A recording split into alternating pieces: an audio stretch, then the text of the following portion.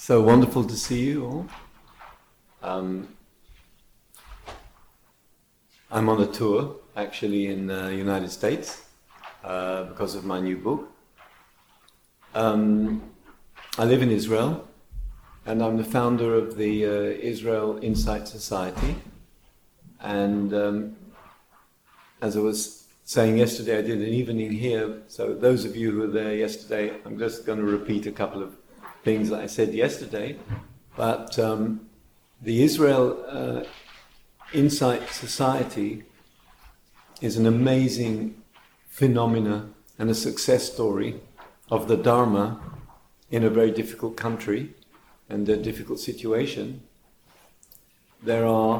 We have something like 45 retreats in the year with thousands of people taking part and classes all over the country and groups that go out to the Palestinian territories and bring Israelis and Palestinians together, and groups that deal with meditation in prisons. Half the prisons in the country have meditation groups, half the schools. And it's an amazing success story, actually, and very alive, and all activities based entirely on dana, including all the retreats. Nobody gets charged anything. And we somehow survive. We just about survive. But we've been going 25 years. And so I just want to sort of bring that to you because it's just so sweet to have such a thriving Dharma community in a small country, which is not an easy place in many ways. But you can see, and I think because of the struggle there in Israel and the conflict and so on, a lot of young people are really hungry for another way of life and for another meaning and for another way of looking at things. So that the Dharma is extremely popular and dynamic. And as I say, lots of young people coming out of the army, everyone serves in the army, come out of the army and they come to retreats, which is really great. My own story, well, actually, part of my story was 1996, I think. The psychedelic revolution. I happened to be in America, working at Stanford University. I'm a scientist originally. So I was working at Stanford University in 1966. And right next door was Palo Alto.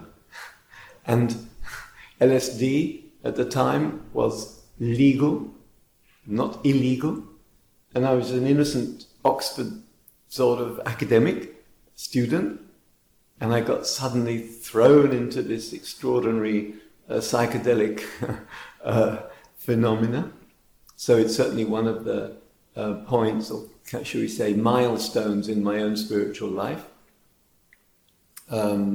when it opened something which had been with me since childhood, which is that I couldn't say that there was a reality.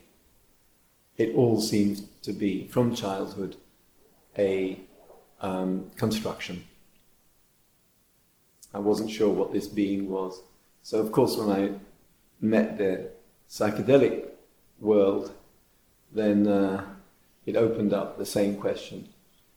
What's a tree, actually? If it's a kind of moving mass of colour, then what's a tree? Does it exist as a thing?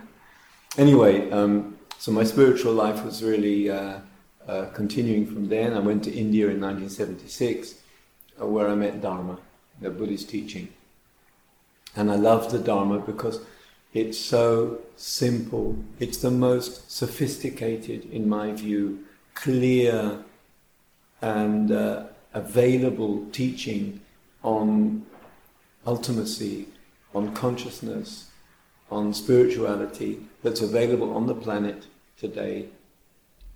Available, meaning not covered in layers and layers and layers and layers of interpretations and priesthood and hierarchies. It is true that the Buddhism of Burma or or Thailand is a religious, and there's all these layers of there.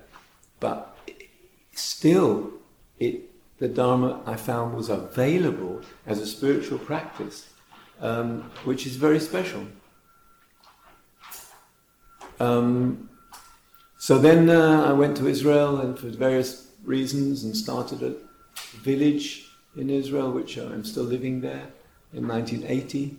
And then in 1995,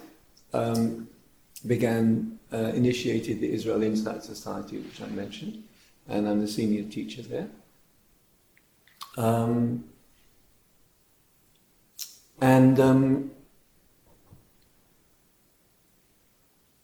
So 2 years ago I wrote this book, which in English is called What's Beyond Mindfulness, Waking Up to This Precious Life. And in Israel, it came out 2 years ago and under the title, a better title, Waking Up in Daily Life, or Daily Life Awakening. And it's as I said yesterday, it's not a beginner's book. It goes into the view of awakening if we look at our life. This moment, or moments of difficulty, or moments of conflict, or moments of sickness, or moments of tiredness, or our aging, or struggle, or joy, or anything, with an awakened point of view, what does it look like? That's the book. But it also goes into awakening and into deep practice and so on. So it's not a beginner's book. It starts from the beginning. It's not sort of ABC on mindfulness. And so I thought, well, it's just for the Dharma community. But it was 18 weeks in Israel, #1 bestseller on the list of non-fiction books. 18 weeks, week after week. I looked at the newspaper. I couldn't believe it. And it just showed me the need and the hunger for another teaching. It was a great surprise. And as I said yesterday, I also, because of that, started to go to pubs and bars in Israel, because I was invited, and give teachings to young people under the title Buddha at the Bar. It's crazy. And by the way, in the States, some people in California said, you must write an article for a Buddhist magazine about that. And I have beautiful pictures of like 200 people in a bar with their beers on the table, going into deep quietness with their eyes closed as I was giving guided meditations in the bar. So all of that is just to show you a kind of a picture of a snapshot of the Dharma in another context and another culture, and also a little bit where I'm coming from. So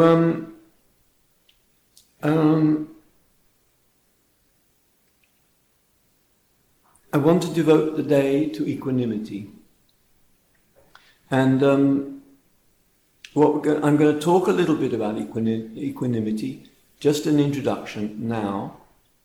And then we'll go into meditation with some guidance. And then there'll be a break, and then I'll give a fuller talk on equanimity with some questions and answers. And then there'll be another meditation. There'll be a lunch break at 1 o'clock. And then more meditations in the afternoon, sitting meditation. I'd like to do a verbal exercise, 1 or 2.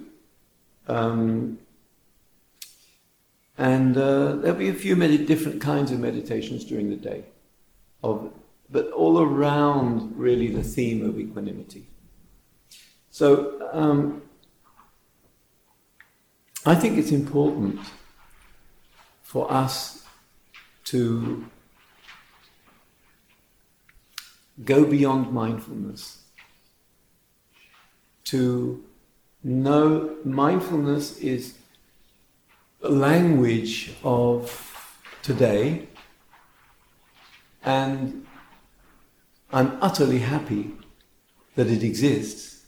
It's a big blessing that the mindfulness movement has become such a dominant and popular movement in the Western world. It means the Dharma has arrived after being out there. It's only 50 years since the Dharma came into the West. And it's pioneers like myself and Jack Cornfield and Christopher and Joseph and others that brought the Dharma into the West. But it's only 50 years. But the popularity of mindfulness has been great. Some people are really worried about it because it's too much like a package, kind of mindfulness. But I'm really delighted. And I've been talking to a lot of monks and they're also delighted because it's a ground. So mindfulness is a gate, but we shouldn't forget that the gate is open to a garden. Now what's the garden that mindfulness is the gate into? And so I'm very interested in mindfulness as the beginning, and then what's the garden? And for me, equanimity is a really good example of where to go beyond mindfulness and what are kind of qualities that we develop inside the Dharma that are way beyond mindfulness. Just as a small example, I don't know if any of you have heard of the Satipatthana Sutta. It is the classical sutta of the mindfulness movement. Satipatthana, sati is mindfulness, patthana is basis. So it's the basis of mindfulness, or the foundations of mindfulness. So the fourth foundation of mindfulness is 4 in the sutta. 1 is body, 2nd is feelings, 3rd is mind and heart, and the 4th is dharma. So the 4th foundation of mindfulness in the Satipatthana Sutta is all about qualities and understandings and deep reflection and deep knowledge and change in the personality that happens when you practice mindfulness. And here mindfulness is going into places which totally change the human being. And so it's clearly way beyond mindfulness as a technique. It's about what happens, for example, when you get up from meditation, which is not so much talked about. You meditate, say, if you do, half an hour, 40 minutes. When you get up, what happened? And how have you changed? And what are the qualities that you learnt in this meditation period? This is an important question. And that brings you to beyond mindfulness. What difference is there in me because of this act, commitment of meditation? And it's an interesting question, not asked enough. And it brings us to a place beyond technique, which is really important. Dharma is beyond technique. Dharma is more like the view of reality based on Dharma, which we all need. We all need. We need an expanded view of ourselves and the world. So, just a few comments about equanimity, just to sort of introduce it, and then we'll go to the meditation.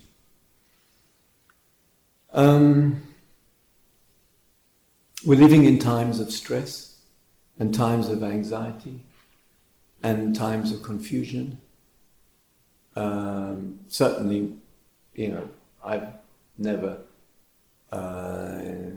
experienced a period that feels more troubled than today. So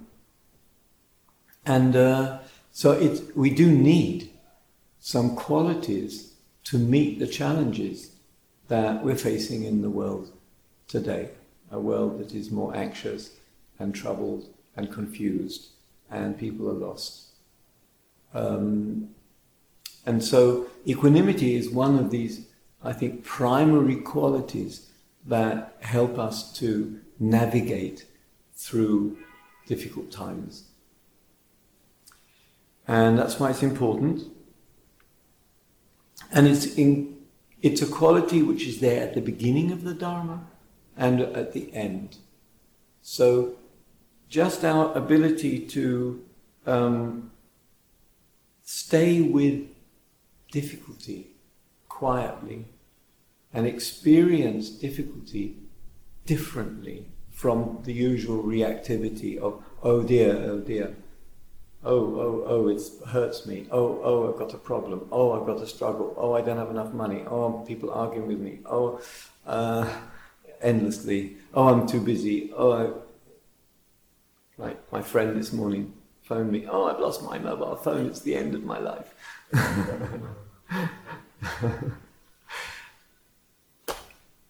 As you say in Yiddish, oi. Oi. So we need something to do with the oi. And so right at the beginning, I think we can learn from meditation and from our practice a certain steadiness to be with things. And it's certainly, equanimity is certainly the highest quality of the Dharma. It's right at the end of the practice. It's the quality that is, if you like, the introduction to, or the neighbor of final liberation, total awakening. Equanimity is the final quality. So, and I'll talk about that later. It's important, there's a importance, the example of how the Buddha also regarded it as so important was the final, more or less the last words before he died. He said to his monks, be an island to yourself. Be an island to yourself, and let the Dharma be your island. So he chose that more or less just before he died as a kind of final instruction. That gives it importance. What he meant, I mean, I know that Image Island has a number of possible interpretations, but what he meant was, stand your ground, don't get swept away, be steady in the storm, like an island in the stormy seas of life. Be steady, be independent.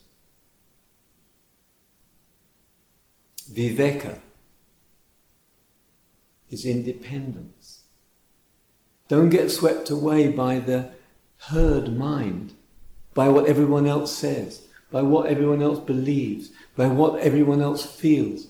And in case we're talking about anxiety, worry, concern, don't get swept away. Stand your ground. So the Buddha was, gave it real emphasis, very powerful emphasis, more or less his last words. So I think it also gives it power, that it's an important quality that we have to learn in the Dharma, to stand our ground. By the way, the Dharma is not about collapsing, and not about running away and hiding at home and meditating quietly. Oh, the world is crazy, I'm going to shut the door and just meditate on my cushion. No, it's about standing our ground in the world.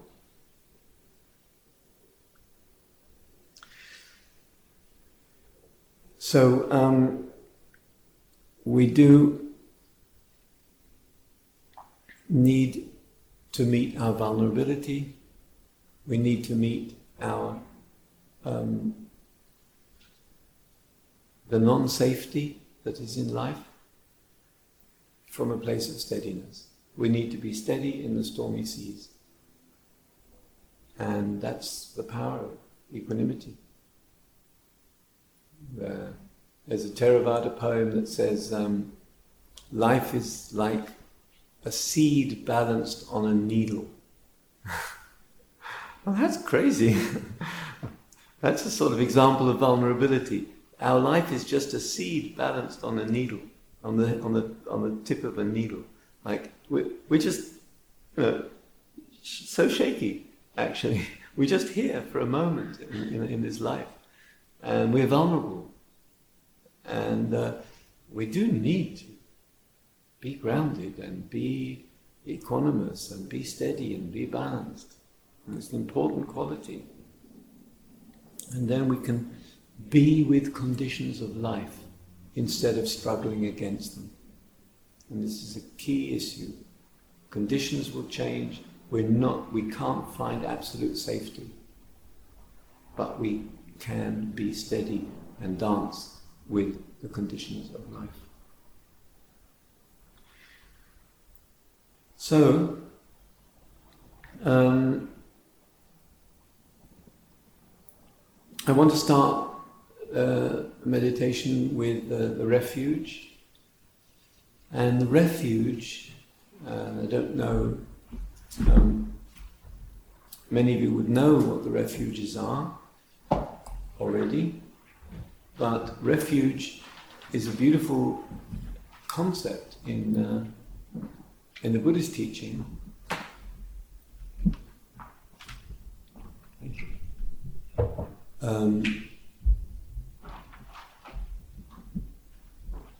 And it's about finding our real home. And it's also about being steady. So, it's an example and a ritual. Basically, it's a fundamental statement of commitment to the Dharma. But it's also refuge, meaning home, meaning a place to settle. So in the tradition, there's three refuges: refuge in the Buddha, refuge in the Dharma, refuge in the Sangha. And the importance of it is that if we try and find safety and home and protection in the conditions of life that are constantly changing and that we have no control over them, we are then building a life of struggle. We can't find refuge in changing conditions. So many of us naturally will say, I feel entirely at home if I have enough money in the bank, if my car works, if people are nice to me, if I'm okay at work, if my family don't fight with me, if there'd be another President of the United States or Prime Minister of Israel, if we can change that in a few other conditions, then I can relax and feel at home. We cannot go there. Life is full of change. Life is full of uncontrollable conditions. So instead, we have to find our home to be an island on things that don't change. What doesn't change, the first of them, is our simple awareness, our being, in a way, the big space in us, the bigness of our being, of our consciousness. So that doesn't change, that's there. As long as we're alive, there's an awareness that will meet life. So that's a good place to be at home, and that's the Buddha. A Buddha mind, or Buddha nature, or Buddha body awareness is the first home. A second home, Dharma. The Dharma is the truth of things.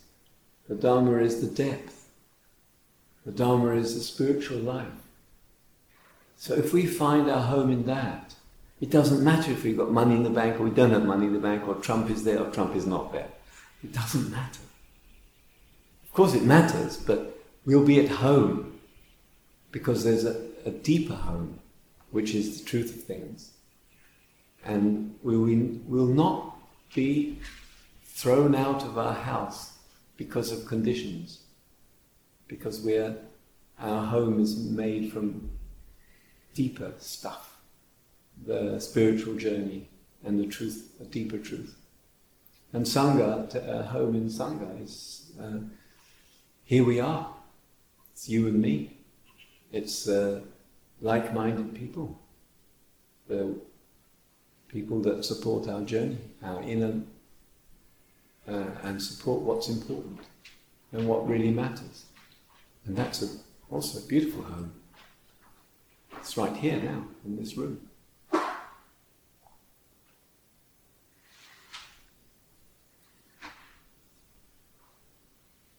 So,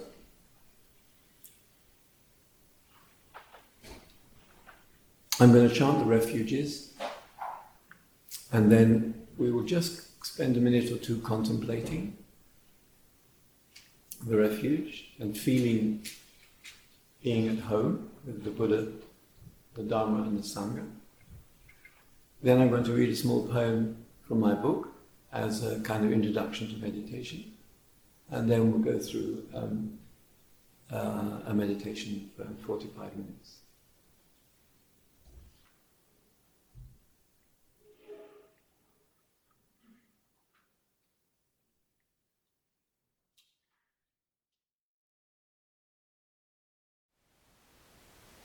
Thank you for listening. To learn how you can support the teachers and Dharma Seed, please visit dharmaseed.org/donate.